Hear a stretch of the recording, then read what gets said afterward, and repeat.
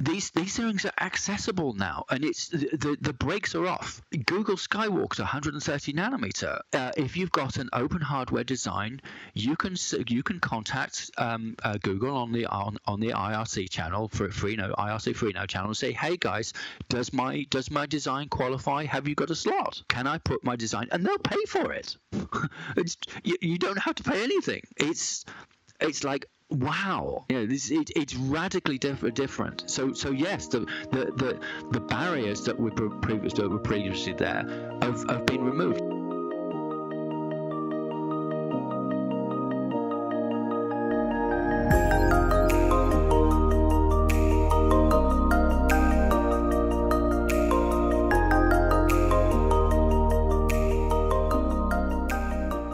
With me on the show today is Luke Leighton. Luke is the lead developer and project coordinator for Libre-SOC, an ethically developed hybrid 3D processor. Luke, thank you for taking the time to speak with me today.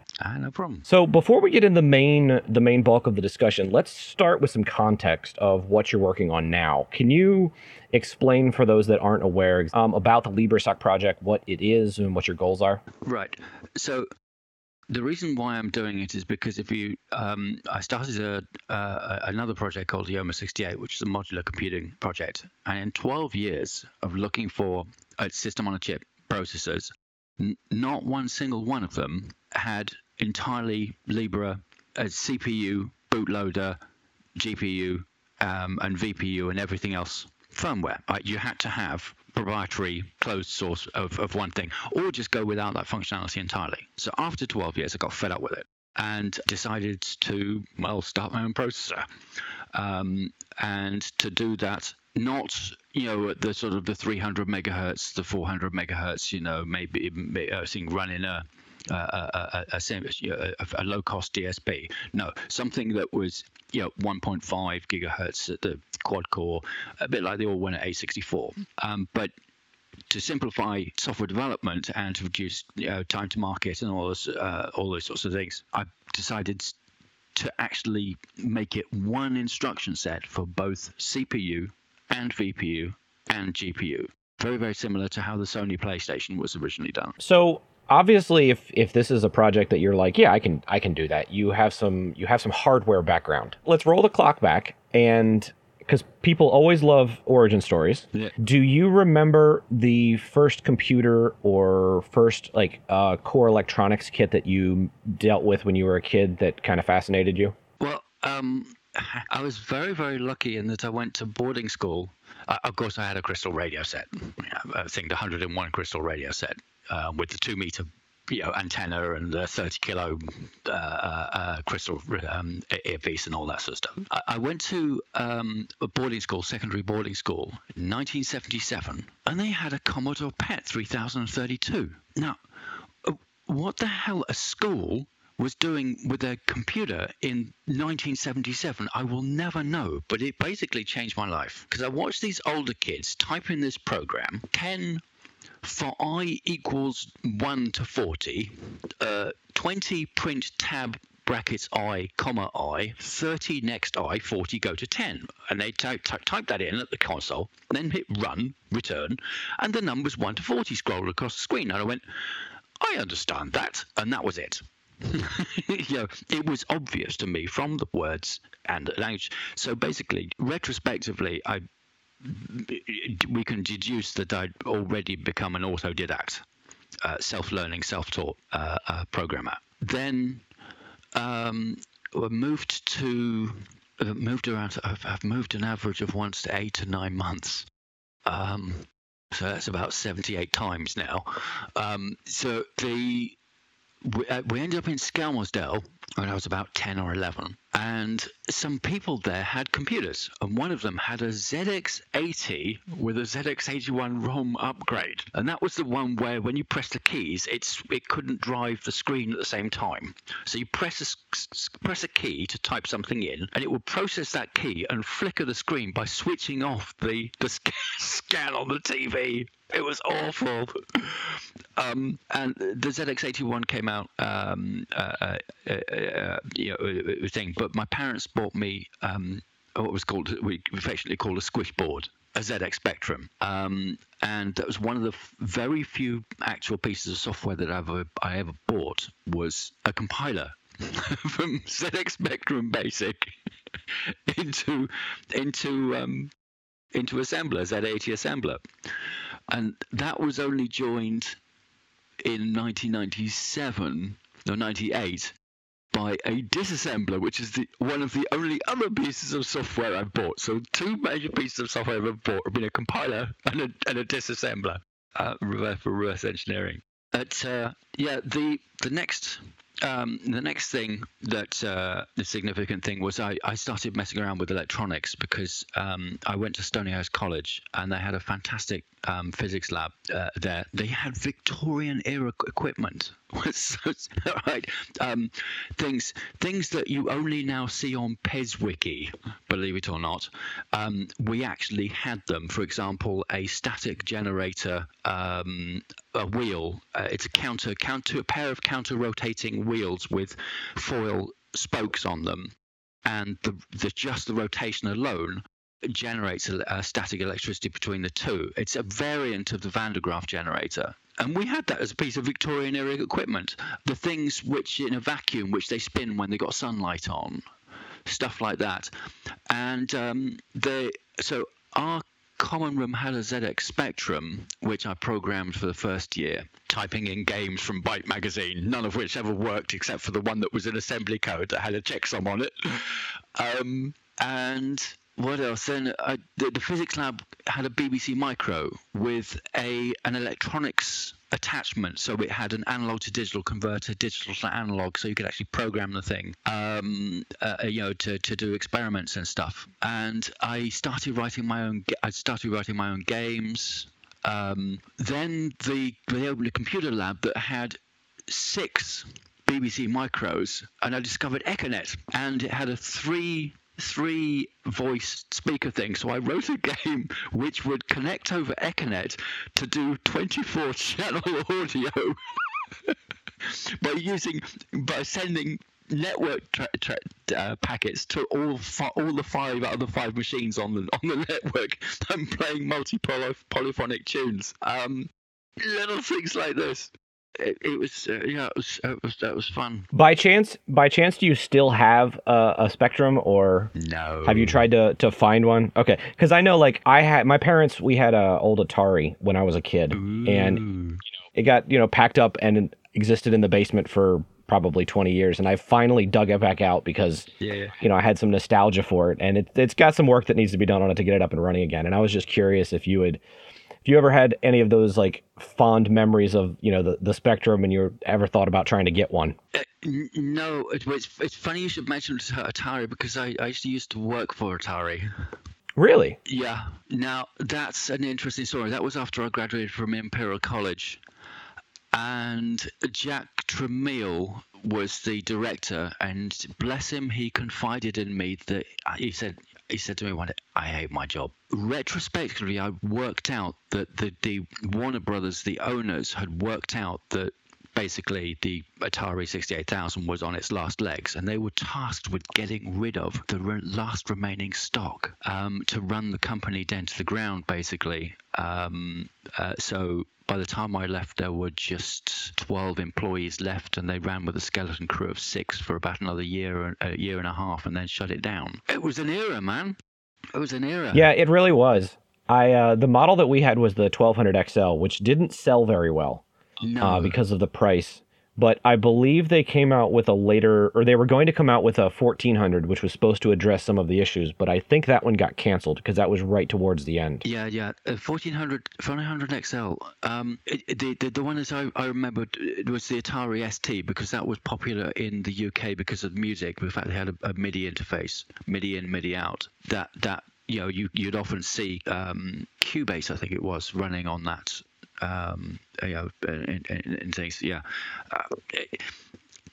it's just they tried hard to enter the PC market. Atari, I did actually do x86 PCs. They also tried to do portables. They just didn't take off. They just didn't work. It was quite much. Microsoft Write 1.0 was available for that when I was working on it. When I was working for them. Yeah, when I was going back through the stuff, my dad had a ton of stuff that I didn't even remember. Like I remembered, playing around with Atari Basic, and then they also had Pilot was another programming type thing that they had. But he had some stuff that I found in the boxes. Like they had like old science lab kits that you could buy, and we had adapters that would plug in that you could do little science experiments with. Yeah. And we had the plotters, we had the printers, we had the disk drives and the cassette drives. So hopefully one day I'll be able to get all that stuff running again. No, it'd be fantastic because you can actually get if it's is the one that you got, has it got a 68,000 processor or a 68020 or 68030? Because if it's got a memory management unit, it should be able to actually run a modern version of Linux on it. Yeah, I don't remember off the top of my head. I looked it up a couple months ago, but I've forgotten now. But I know there's a whole community about re-engineering those that's out there, where they've like improved the video output. Some of them have done OS upgrades and ROM upgrades,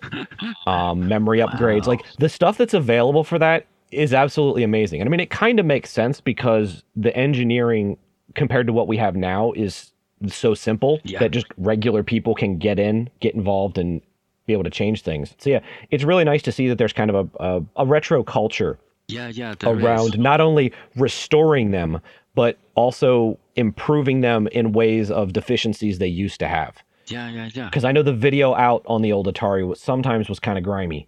Yes. But I've seen some of the outputs on some of the people that have done certain mods, and I mean, it is crystal clear and beautiful. Oh, fantastic.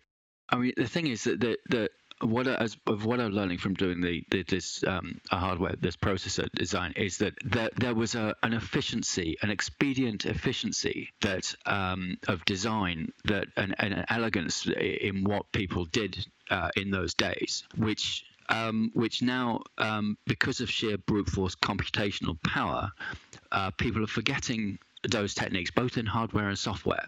I don't know whether some parallel computation techniques were developed for people to do slide rules. So parallel algorithms were originally developed for tasks to be subdivided up amongst like 100 people. And of course, computers came out, and all of those techniques were lost because a single computer could do the computations faster than the humans could, even 100 of them. And now of course, even as far back as about 15 years ago, of course, that was regretted because there's all that knowledge of parallel algorithms was lost. Because of course the serial sequential computing, it wasn't fast enough.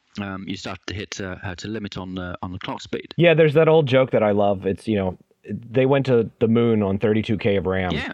And what do we do with 4 gig now? We run a browser. No, you don't run a browser. That's the point. You certainly can't compile it. Needs 7 gigabytes of memory to compile Firefox. Yeah, when I was doing development with the TrueOS project before that project closed, when we would do our builds, we had a build box that I donated that had 192 gig of RAM.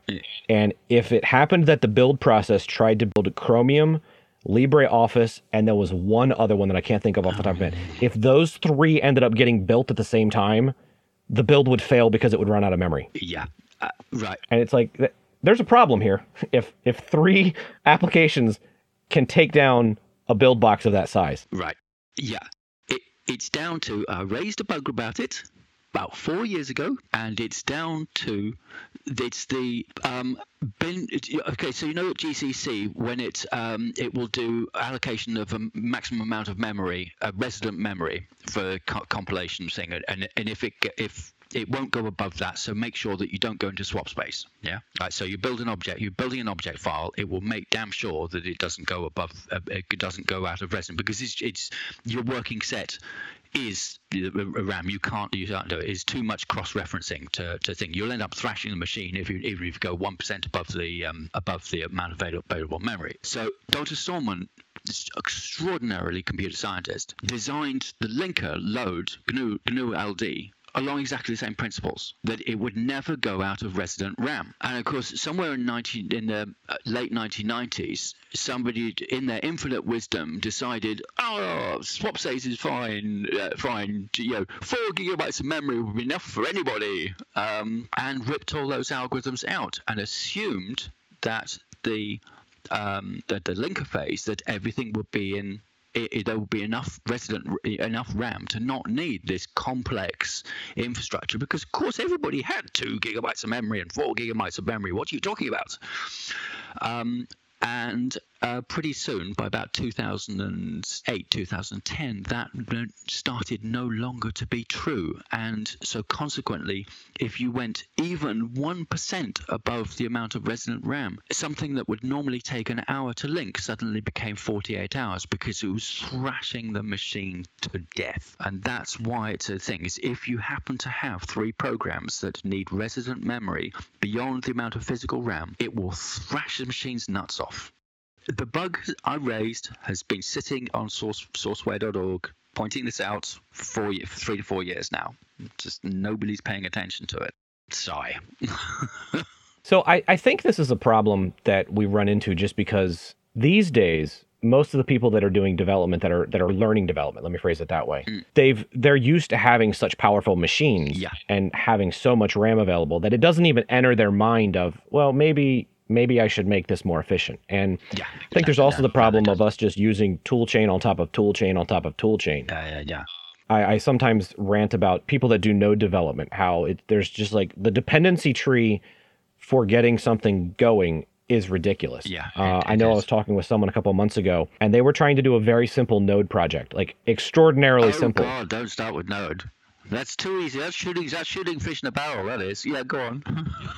They had to pull in like 1,000+ dependencies to do one simple thing. And I mean, it makes the development side easier from just getting the thing done because you're relying on all these other things. But there's been no thought given to, was this the best way to do it? So I started with my first foray into free software was Samba in about 1995, when we had at work Pi Technology in Milton, Cambridge. They had a Sonos 4.1.3 system, which was the NFS file server for the Windows 95 machines. Sorry, the Windows 3.1 machines. And everybody had Hummingbird Exceed NFS client, but of course that wasn't available for Windows 95, and it certainly wasn't available for Windows NT, which I was the only person who upgraded to Windows NT 3.5 at the time.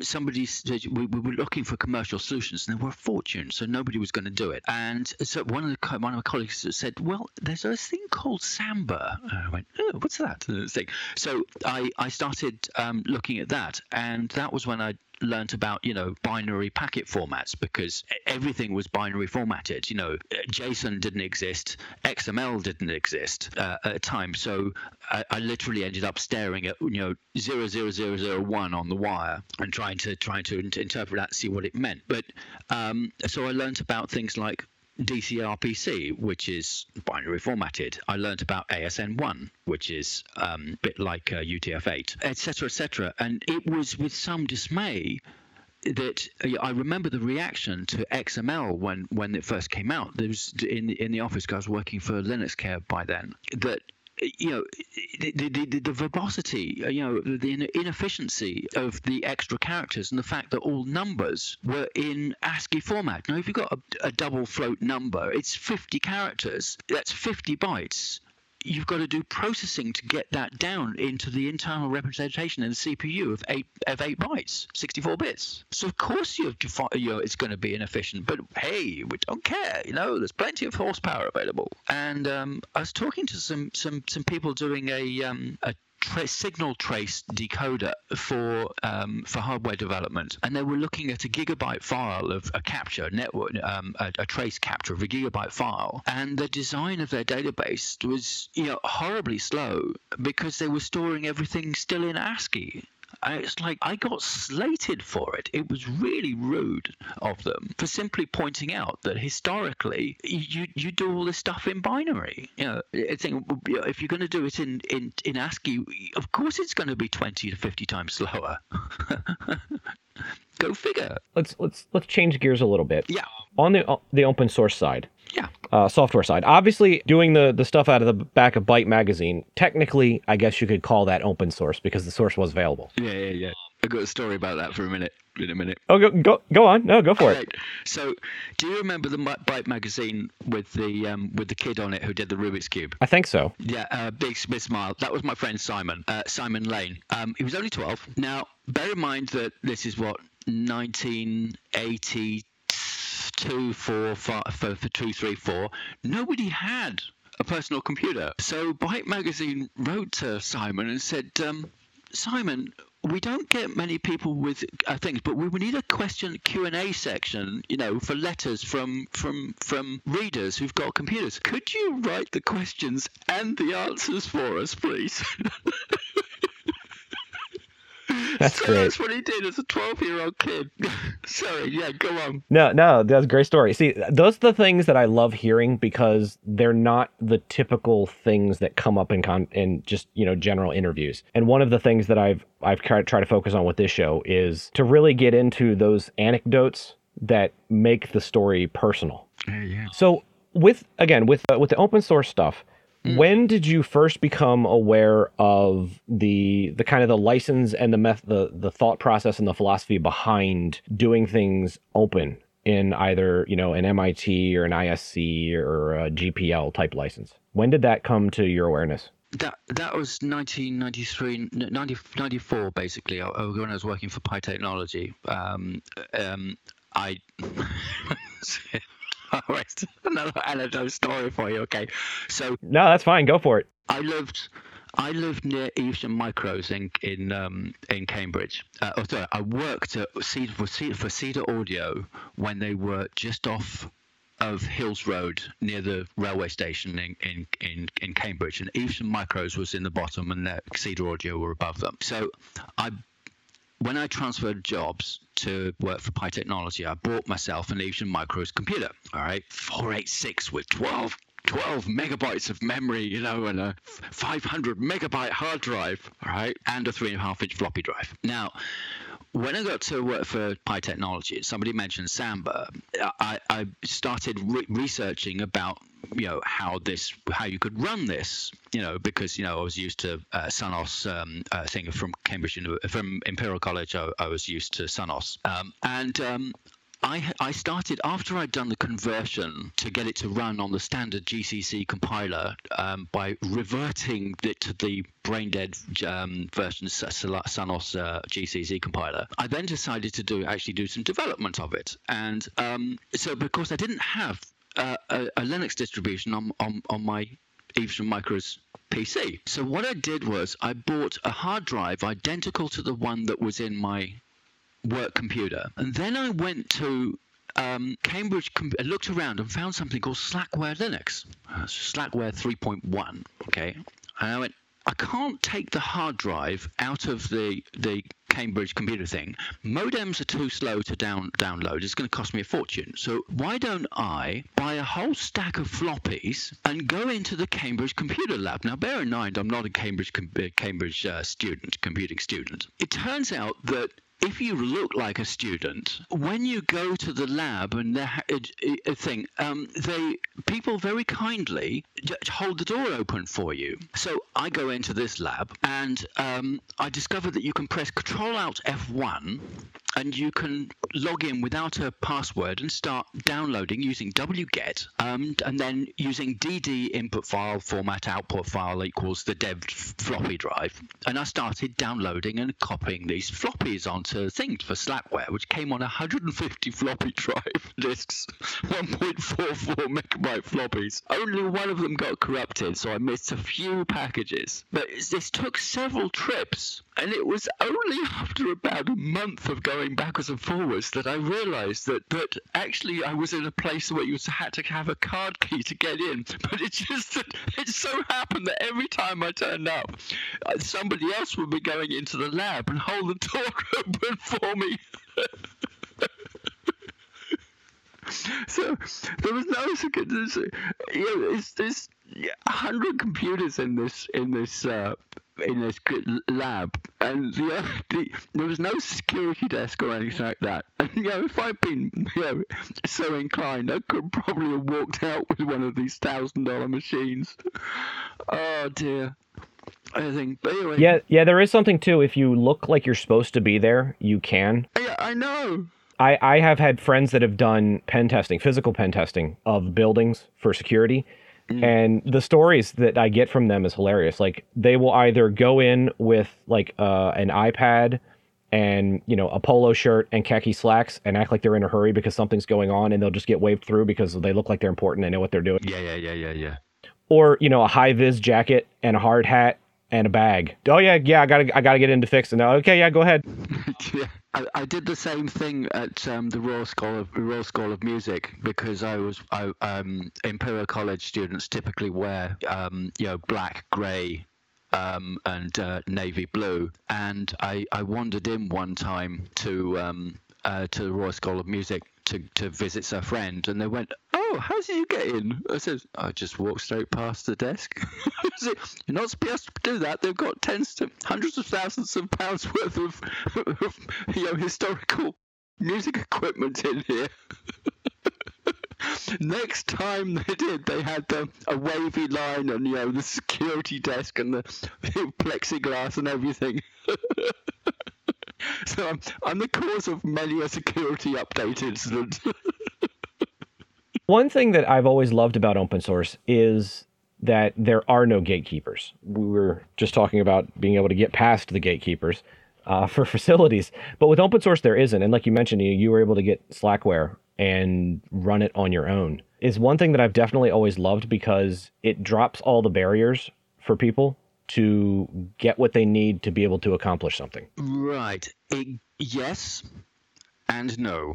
The caveat there is if what they can get does what they need it to do. If, however, you are involved in innovating, if your interest is in innovating, then you run into a knowledge barrier, B, a culture barrier, but C, a sheer overwhelming lines of code barrier, which you just have to absorb and learn about as best you can. And there really isn't any guidance on that as to how to go about it. Kind of interesting one, that. Yeah, it definitely takes effort. I mean, it's not like you can just snap your fingers and, everything is available and you know how to use it. There's definitely effort involved. But it's a lot different than the way it used to be, where the only way you could get access was if you knew somebody or if you worked somewhere. I mean, you think back to the old days, with Sun, and if you wanted to learn the stuff, well, you had to get the documentation from either Sun directly or from a place that you happened to work at that had the documentation. Yeah.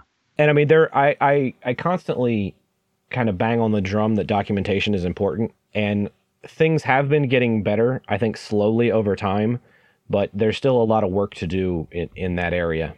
It's working knowledge in people's heads, and we have to face up to the fact that the people who, in computing, in free software now, the prominent leaders, they're getting older, right? But it's rather unfortunate and rather alarming that the average newcomer is brought up on a smartphone diet where their concentration span is greatly lowered. For Twitter, Facebook, etc., a constant barrage of things. And this stuff, software development takes time. Bram Cohen, he spent, I can't remember exact numbers, it was something like 18 months of thought, of thinking about the design of BitTorrent, and then sitting down and doing 3 to 4 months of solid programming and doing nothing else. There's a wonderful story about Dr. Stallman, because of course he was using terminals. He was 2-finger pecking on the keyboard at university, filling up the keyboard buffer, and the keyboard buffer was not able to keep up with him typing. He would have to go away from the keyboard, let the terminal catch up, and when it because he was typing ahead of what he was seeing on the screen, and would have to go away for several minutes and come back and let it catch up and then carry on typing. Amazing. Nowadays, there is an expectation of instant feedback and instant results. And I think back to older hardware, well, that wasn't the way it worked. And older software wasn't the way it worked. And I think actually that was a good thing in a way. And I know that sounds weird for anyone who is younger listening to this going, wait, what do you mean that's a good thing? Like, I remember growing up when we first got our 386, I would sit down, I would hit the button, and it would be a good 30 seconds until the machine was actually booted. Yeah. And I got to watch the things go by. And yeah, in some ways you could say, well, that's annoying. But at the same time, that amount of time built expectation and it built, excitement that then once the thing was up, it's okay, now I get to do stuff. Yeah. It's like looking forward to Christmas. The reason Christmas is so fun is because there's that constant slow ramp up of excitement until it's Christmas morning and you run downstairs and you've got, presents to open up from your parents. No, I totally get it. Where nowadays, I mean, that probably still exists with Christmas, but we don't get that these days with computers because it's pretty much instant. I mean, my laptop, it boots up in under 10 seconds. Yeah. So to shift gears back to one of the things you were talking about, because you talked about Samba. Do you remember the actual first project that you contributed to? Yeah, that was Samba. Yeah. Oh, it was? Okay. Yeah. As I'd been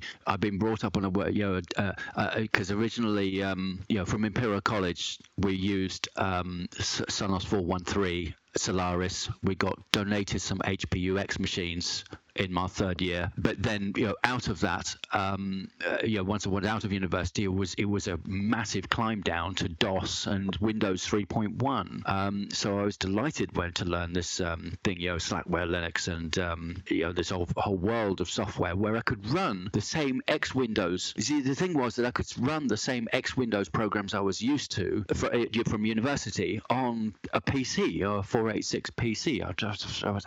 That was amazing. The thing that I did, the first focus that I did was I put in the network neighborhood. I improved the network neighborhood traffic. That was 3 years. It's a very complex protocol that has been reinvented multiple times. The last reinvention, I mean, concept for concept, I'm absolutely kidding, including down to the fact that it uses DNS packets, is Avahi. It is a carbon copy of the network neighborhood. It's ridiculous. Thing. There is so much that has been lost that people have reinvented. I've watched with dismay as Dbus. Because I worked on DCRPC, because the Samba also implemented I was responsible. Me and Paul Ashton were responsible for introducing the NT domains protocol into Samba. That at one point that ended up the work that the team that I built up.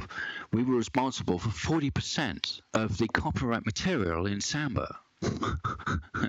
I started off when it was I started off at 1916p5, I think it was. That was about 200,000 lines of code. By the time we were done, we were up to 350,000 lines of code. Anyway, by about 2004, I think it was, Dbus was invented, and I read the spec on it, and I kid you not, verbatim, word for word, the Dbus specification is identical in concept and even phrasing to the DCRPC specification. But unfortunately, by the time I had noticed this and went through this paragraph is identical to the DCRPC spec. This paragraph is identical to etc.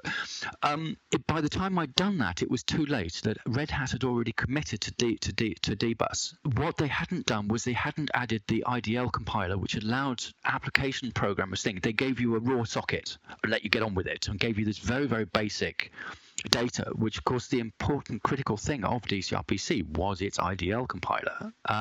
So I've watched as people reinvent these things badly, missing out absolutely critical steps, that if you take that last step, you end up with something extraordinarily powerful. And the classic case on this was Zulrunner Firefox XP.com. Netscape copied Microsoft DCOM. The thing that they missed out was co-classes. I mean, literally, they copied it function for function, exactly the same. a thing, and they called it XPCOM. They didn't add the network traffic, but they added, something, a memory-based version. And they missed out co-classes. And what that meant was the thing about co-classes is that it allows you to upgrade by adding a new interface, a new set of functions, which the co-classes merge. So you give the ability to have optional parameters. Because Firefox or Zulrunner did not have co-classes, every single upgrade they had to change the interface, and pissed off every single one of their third-party developers for 15 years with every single major release, because the components changed the interface, where if they'd taken that one extra step of adding in co-classes, they would have been able to do this multiple merging of functions, and people would be able to upgrade. And ActiveState gave up on for Netscape in the end. It took them 20 years, but they just went, screw it, we're going to use WebKit for their products. There's so many lessons here. To change gears entirely, Are there specific people that you can think of that helped kind of shape your views and opinions towards open source software and open source hardware? That's a very mixed bag, because I was very young, naive, and just wanted to do stuff. I saw an imbalance between the Windows and the Unix world. I could see it diverging. All right, realized that Samba would be able to fix that, and so just got on with it. But I'm high-functioning autistic, and at the time I was not really able to communicate properly about why I was doing something, because it was so complex anyway that if somebody asked me a basic question, it would be several hours before I was done. Now, I learned a huge amount from two people. One was Andrew Tridgell, whose knowledge of systems level programming was second to none, and I learned a great deal about people and dealing with companies from Jeremy Allison. Very, very sadly, they were not able to learn anything from me. There was just a cognitive disconnect, because what I was doing it so fast, with such speed, that to get functionality rather than to as quickly as I could, that I couldn't explain what I was doing in any reasonable amount of time to them, and they really didn't like that. It very unfortunate. I still remember some fantastic things about systems level program, about C, efficiency, etc. But also, very poignantly, Andrew Tridgell treated me like I was a 17-year-old child. So do you think overall the larger community has gotten better in how we deal with other members of our community over the years? No, I don't. I really don't.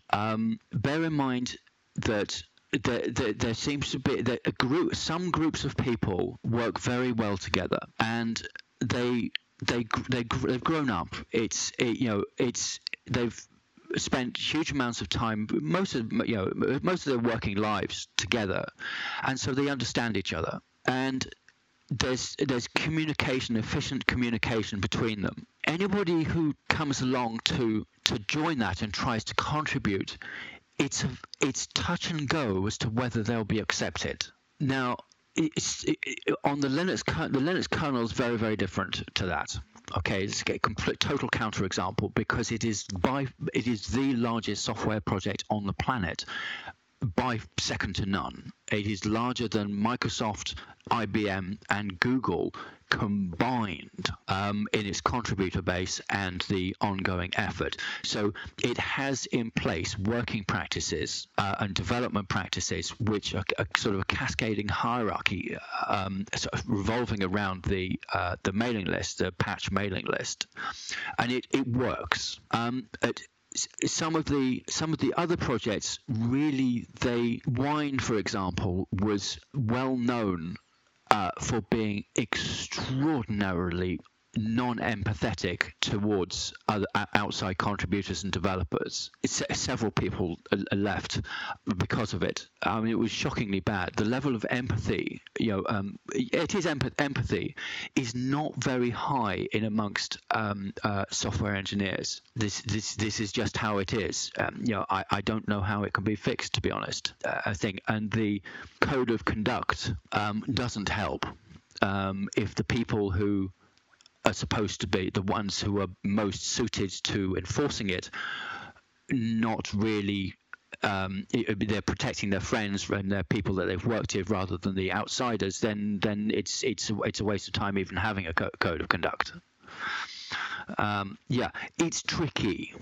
It's very tricky. I don't know what the solution is here. Yeah, code of conducts are only as effective as the altruism of the people enforcing it, I find. Yeah, exactly. It's like software. It's agnostic in its application. It can be used for good, and it can be used for bad. Yeah. And I think that's unfortunately just the reality of the fact that humans are involved. Yeah. And we humans tend to not always do the best thing for the right reasons. Basically, yeah. Yeah. Let's not get into the whole debate about where the contributor came from, etc., etc. That's a whole new interview, that one. So we started this conversation out talking about Libre-SOC, which is an ethically developed processor. Yeah. Do you think that we are going to continue to see the slow trend toward open source hardware? Oh, yes. Open source software has clearly proven itself, but there still seems to be a minor argument against open source hardware. And I never understood that because, I mean, hello, have you seen the great things Intel has done and how many black hats they've made very happy? Like, on the security front. Yeah, you've got a number of things here. All right. Are you familiar with OpenRISC? OpenRISC 1000 and OpenRISC 1200 processor. Yes. It took 12 years to develop, right? Because they had to bootstrap all the way up, including GCC, libc6, the operating system, everything to compile from everything. All right. So that's a huge achievement. But if you look at the implementation, you'll find that it maxes out at about 300 megahertz.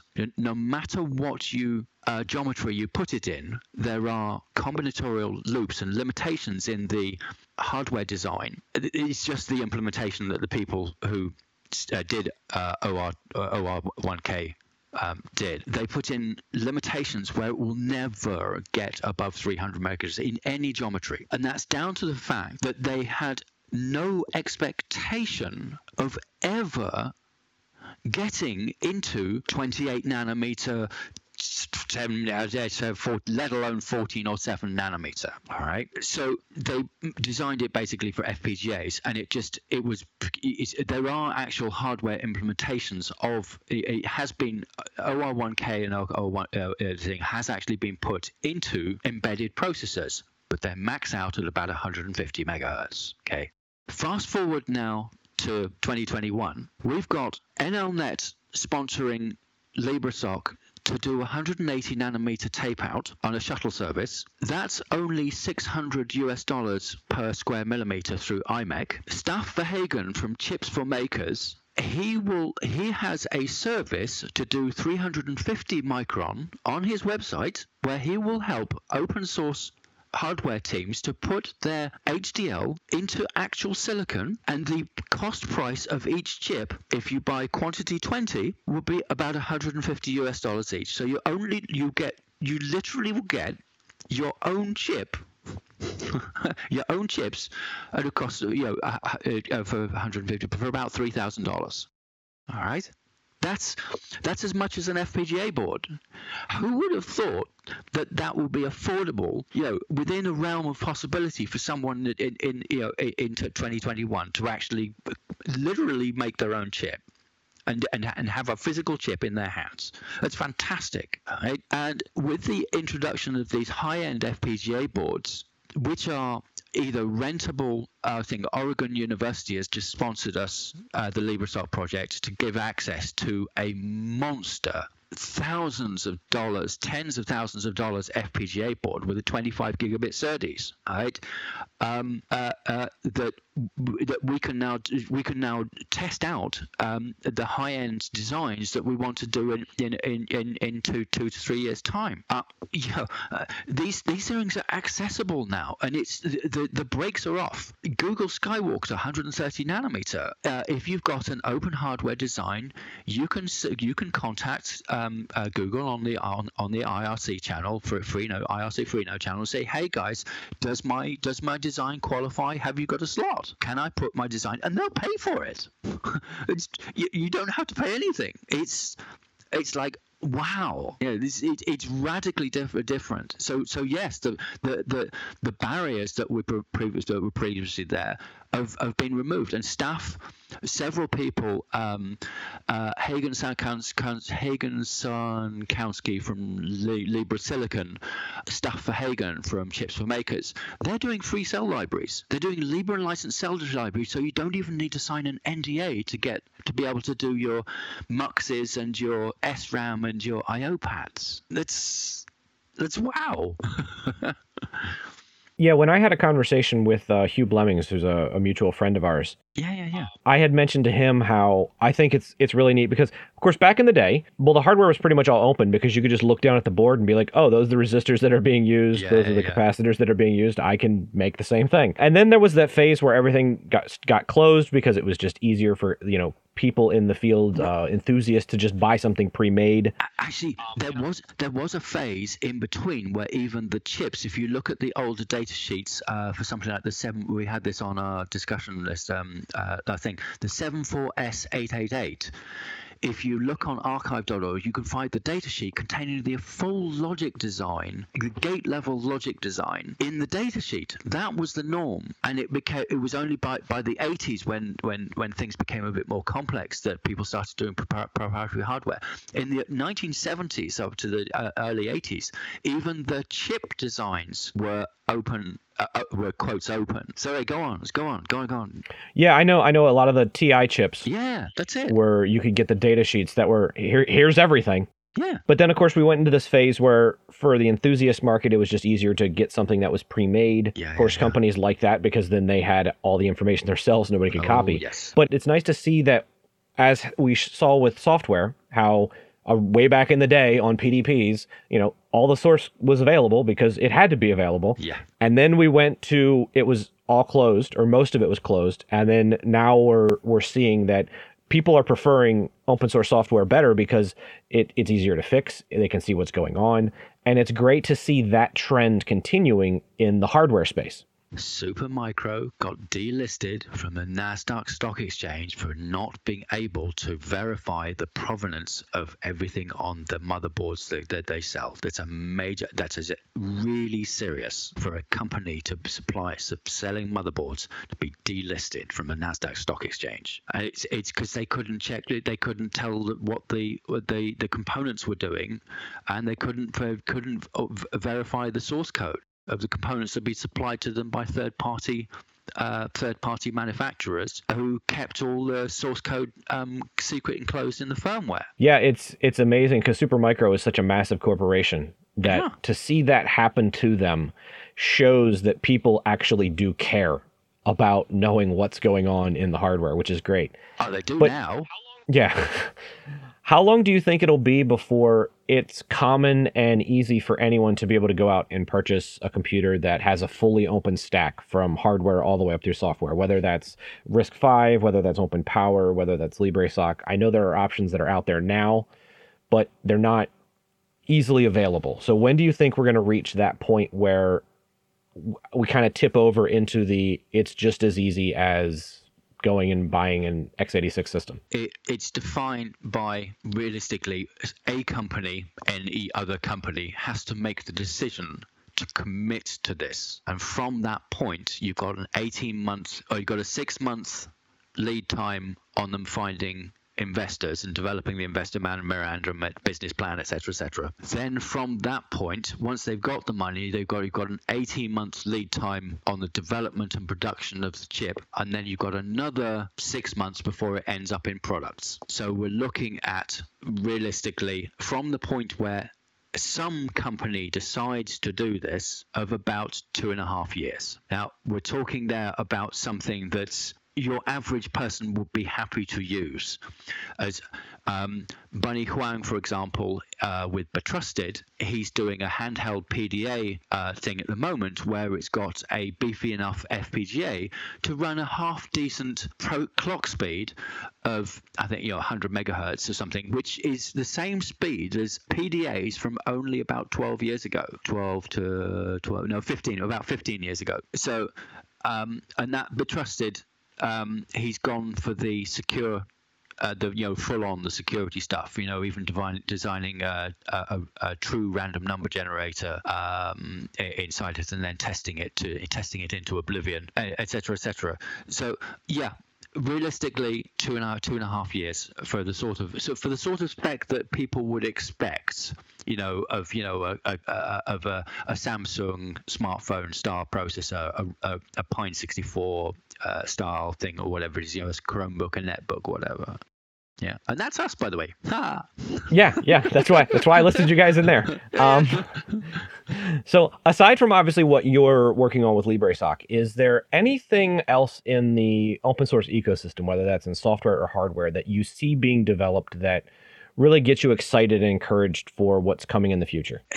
I tell you what does it really, I have a huge amount of excitement and respect for, is NLNet. I had no idea until like 2018 that they even existed. They now have funding 250 projects involving privacy enhanced trust, non-spying search, cryptographic primitives, routers, internet infrastructure, peer-to-peer, Web 2, Web 3. I mean, it's phenomenal. And through their efforts and things like it, other organizations and things like it, I have hope that we will end up in the future with something that's not completely centralized, not totally monitoring every, but still provides the day-to-day lifestyle that people expect. Yeah, the one, I forget who originally coined the term, but it's a truism for today's society, and that if the service doesn't cost anything, it's not the product you are. It's not a product. Yeah. That's the one. People don't really get this and don't honestly care until they invade the Capitol and find that their location and timestamp have been spread on the internet from the photographs that they took from their phone, which had a timestamp and the GPS coordinates. Well, I don't know if even that'll do it. I mean, I've thought some of the bank leaks that have leaked people's credit card information and everything would be enough to make people go, hey, maybe privacy and security is a little more important than I considered it, because now someone can be me online and there's no way I can stop them. Yeah. But, so to finish out the interview, I wanted to kind of end with an open-ended question for you, and that's either what advice would you give people who are wanting to get into technology, and or what are some of the things that you wish you knew when you got into the field? Did I wish I knew when I got into the field? How to communicate and how to look after my health. The health thing has been particularly important. I didn't mention to you the extent to which I basically lived in poverty to do what I felt was right. For example, in 1996, I got RSI so badly that I had to use 2 hands to turn the key in the lock to get into my house, and I had to ask my neighbor to open jars. And that was the time at which my weight, I'm 6'1", my weight was down to 63 kilos, that's 140 pounds. Staring at screens during the night, using them as a substitute for light, disrupting the circadian rhythms completely. Long term, age 50, I'm now 1/3 of my days I've spent in pain from a tooth infection, because I wasn't able to eat properly, so my teeth started decaying. I wasn't able to pay the bills, the teeth bills, so consequently ended up with root canal poisoning, and consequently that's now constantly plagues my health now. These are the things that I wish I had paid attention to. So I've answered that thing. What was the other bit of the the first bit that you asked? Just what advice you would give people wanting to get into technology? And I think what you just touched on there is a very important one that sometimes doesn't get addressed, and that is self-care and actually taking care of yourself. Yeah.